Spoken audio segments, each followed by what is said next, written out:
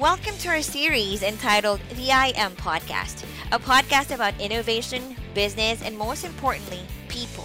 In this series, we'll be talking to founders, executives, and various experts about their vision, challenges, best practices, and lessons learned throughout their journey. Let's get started. Meet Amal PS, your wildcard founder. Amal is the founder and CEO at Keito, a no-code intelligent information management platform that provides information and document extraction. It enables enterprises to go digital and break data silos. A creative guy by nature with a strong tech background, he doesn't worry about failing or getting his hands dirty.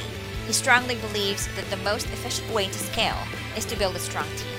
Keito increases productivity by addressing the problem of having reliable information and breaking data silos. This podcast is powered by imops.io. Optimize your cloud infrastructure and CI/CD process with imops.io dedicated DevOps team. Check out www.imops.io and get a DevOps team now. Amal, thank you for your time today, Amal. Welcome to the I Am podcast. Thank you, May, and it was great to join you guys. It's a pleasure. Happy to be here. I am excited, and I am thrilled that how you can share your story to our viewers. Take us back to that aha moment. Why do you need to come up with this, and why did you need to build something like this? Keito started in 2015. So when I was working in Infosys, I saw a lot of enterprise data that is being passed in multiple departments. So I saw this information explosion that is happening and it really needed a new platform to manage several types of data across multiple departments, right? So when you have multiple sources of digital assets, it's really important to have a singular platform that can do this. So as a manager, I explored to find out if there is something available in the market. I couldn't find it.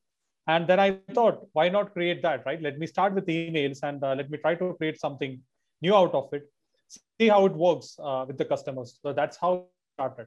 And from when you started, 2015, right? And now, was the problem changed? Has it evolved also? Yeah, absolutely. The problem has evolved. When we started with emails and languages and understanding emotions and more related to your communication and a personal friend within enterprises. Once we started validating the problem, we understood it's not just with respect to emails. The problem resides. The problem is that these large enterprises possess a vast information assets. It could be in emails, it could be in scanned images, it could be in their shared repositories or any collaboration channels. How can this information be readily available and usable to carry out their business operations? So this is what we really identified while we started working with customers on a day-to-day basis. So we were able to validate the vision at each stages of the company. So that is what we did. So we validated that and we really realized what is the impact of having this data silos across multiple departments. So the consequence is that the enterprise experience is invisible. You have a invisible monetary cost, you have human errors, and you have slower processes that directly affects the productivity, profitability, and competitiveness of the business, right? This all leads to a poor customer satisfaction. So we really realized this problem could be much bigger than where we started it with. So it has a lot to do with the people, the productivity, and the happiness quotient, which you talked about. So that's what we realized in the last 4 years. Could you tell us more about your marquee customers, or who do you offer your products to? So we started offering the products to the BFSI segment within the Indian market. Later, we realized that the primary customers are mostly the back office operations, the KPOs for the mid-sized businesses. So currently, our focus has been directly on the US and the Indian market for the KPOs, the BFSIs, and so on and so forth. We have a platform that is being sold into the mid-sized markets and above, which is for the entire information management. And second, we do have standalone solutions on top of this, right? So you have an enterprise app store, which is being available. You have a standalone solution that is available for the mortgage US. You have a standalone solution that is available for the accounts payable, receivable end to end. So this kind of solutions help them to leverage AI without any kind of a training, right? That becomes your aha experience for the customer. The moment you enter into the platform, you could see that, oh, it works, right? I just need to configure it and your training time is less than a day, I would say, right? Typically, the time to set up an enterprise product is multiple months, right? For the viewers who doesn't know what kind of a time frame it takes to set up an enterprise product, you onboard that. Can I experience the aha moment the moment I onboard? Wow, it's working, right? I do not need to undergo a training. I do not need to undergo teaching. I'm not teaching the AI a lot of things, right? It's there. It's already available there. So that's what we have built on top. So it's a collective ecosystem. It's a huge enterprise app store. It's a built on top applications that are available. So that helps us to leverage this technology fast. What's your elevator pitch? Like, what is your unique value proposition? I would say it goes back to the out of box experience that we offer. So we have two areas to focus on. So the first one would be the immediate experience you get as an enterprise while you onboard. So your total cost of ownership is lower, your return on investment is lower.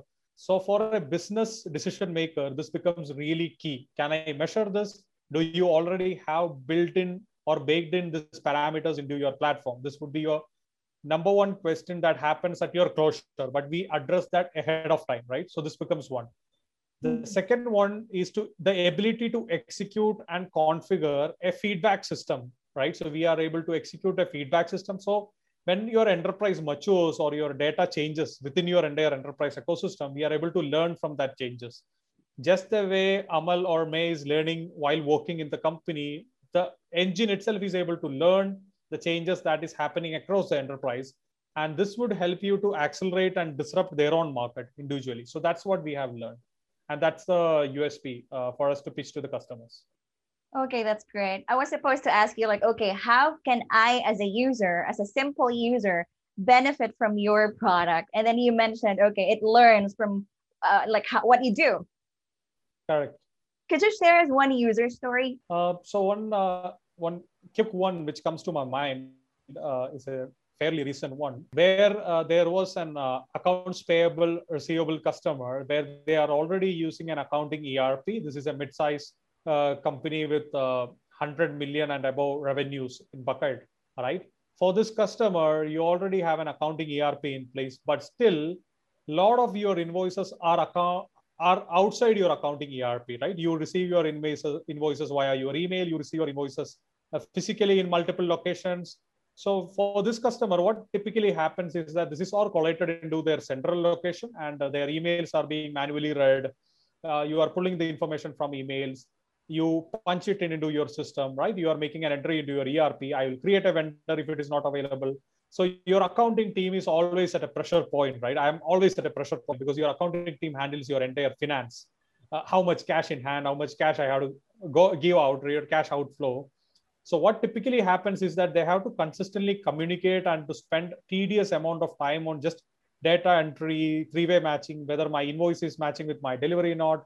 Have I already created a purchase order? If not, let me create that right away, right? So this all problems keeps on happening.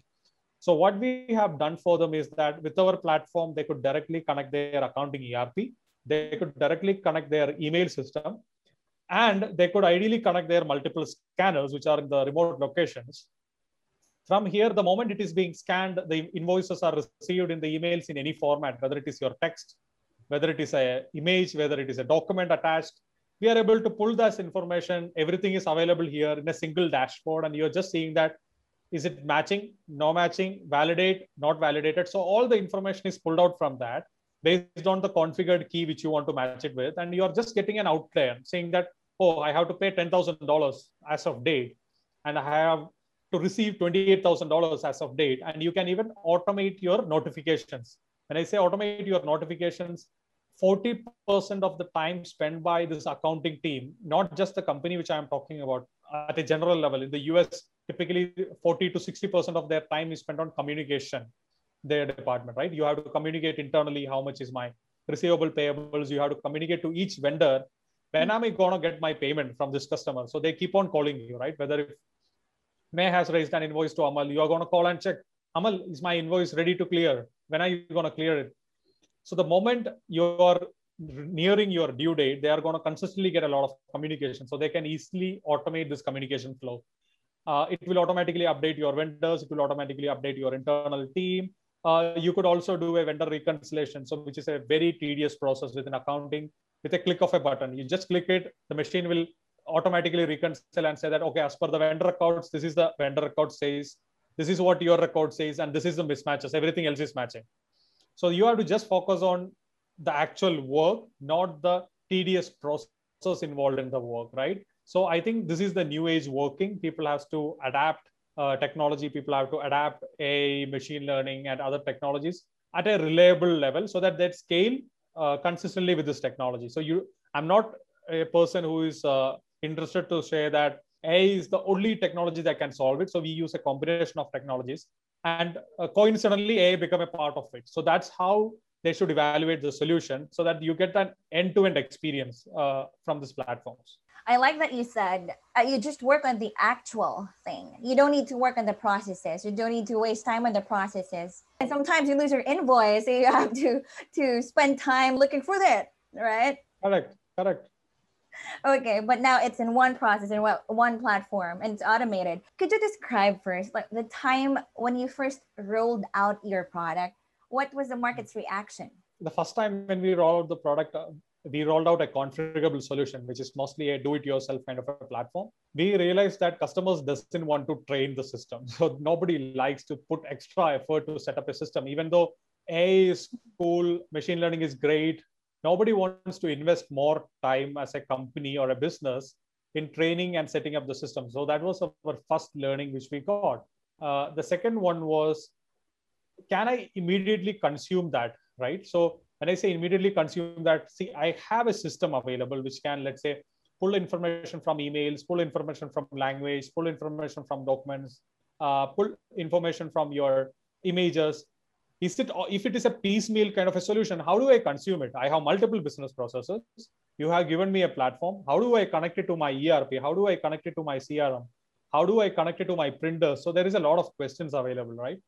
So can I, as an end customer, is it really easy for me to onboard and use? So this was our second learning. So we build one deep technology platform underneath that helps in information processing. On top of that, each of the individual use cases like mortgage processing, accounts payable, receivable processing becomes a simple to use experience kind of a platform. So we have a connected information platform, connected enterprise app store, and a connected experience platform on top to ensure that the customer experiences technology with ease. That has been the learning for us. Wow. So you were giving an out of the box experience to your customers. Correct.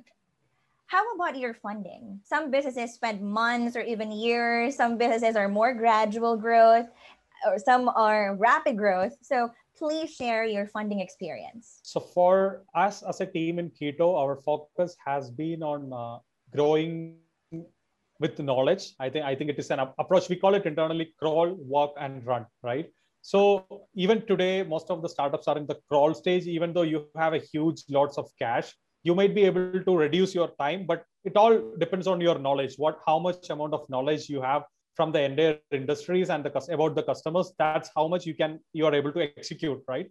So in our approach, we have been really focused on crawl, walk, and run, where we ideally build the fundamentals, and we focus really on building the fundamentals first before even entering into the rapid scaling kind of a movement. So we have been on the customer revenues, we have been mostly bootstrapped, and we have raised from reputed individual angel investors, and most of them are CXOs from Fortune 500s and large private equity firms and BFSI sector, manufacturing sector, automotive sector. So we have adopted a strategy in which we onboard experts from multiple industries who can not only put money, but also put thought behind, right? So they can also give you information that how the platform or your visions can scale across multiple industries in the future.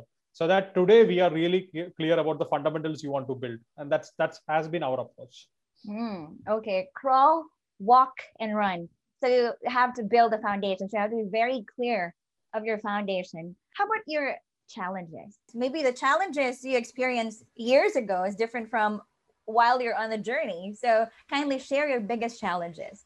So I would say for any business, specific to us, the most important challenging factor would be to hire the right people. So at each growth stage of the company, you have to identify what are the gaps within the ecosystem and hire and onboard and partner with the right set of people so that you can jointly grow into a multi-billion-dollar business, right? So if the company's vision is to be a multi-billion-dollar business, you have to understand that at each stage you might need specific skilled people, or it could be partners, or it could be co-founders, or it could be advisors.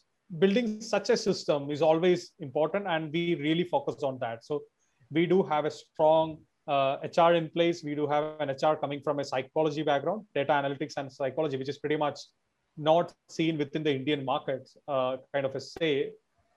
So we focus more on the personal aspects, as a behavioral aspects of a person, while we onboard somebody into the team. So this gives a lot of alignment at a personal level, right? At a foundational level.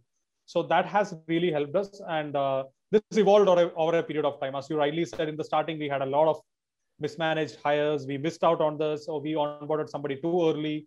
So all these things have happened in the past. But today we have realized that this is one key area the executives has to really put their efforts on. The biggest challenge is hiring the right people to fill the position. How long does it take for the recruitment process? The recruitment process has to be under 7 days. So if it is really long, the candidate gets bored. If it is really short, we might not get the right guys. So we have created a standard process throughout the stages. So we do have 3 to 4 rounds of interview, but we start with a face-to-face interview. Today it is a VC, of course, and in a VC we start with a behavioral kind of an interview where we have set of parameters the candidates is going through, knowingly or unknowingly, correct? So we talk more about the personal experiences. We never talk about their functional experiences, personal experiences, how they were brought up, their how did their career look like, what kind of person they are, what they aspire to be, right? Do I want to be an IPS officer after joining Keito? So we try to understand everything, right? The aspirational element of a person in the first call. And if their aspiration is aligning with that of Keito, it doesn't mean that, let's say somebody is saying that I came to Keito because I want to get an acceleration for my 3-year career. And within 3 years, I'm planning to move into a larger startup.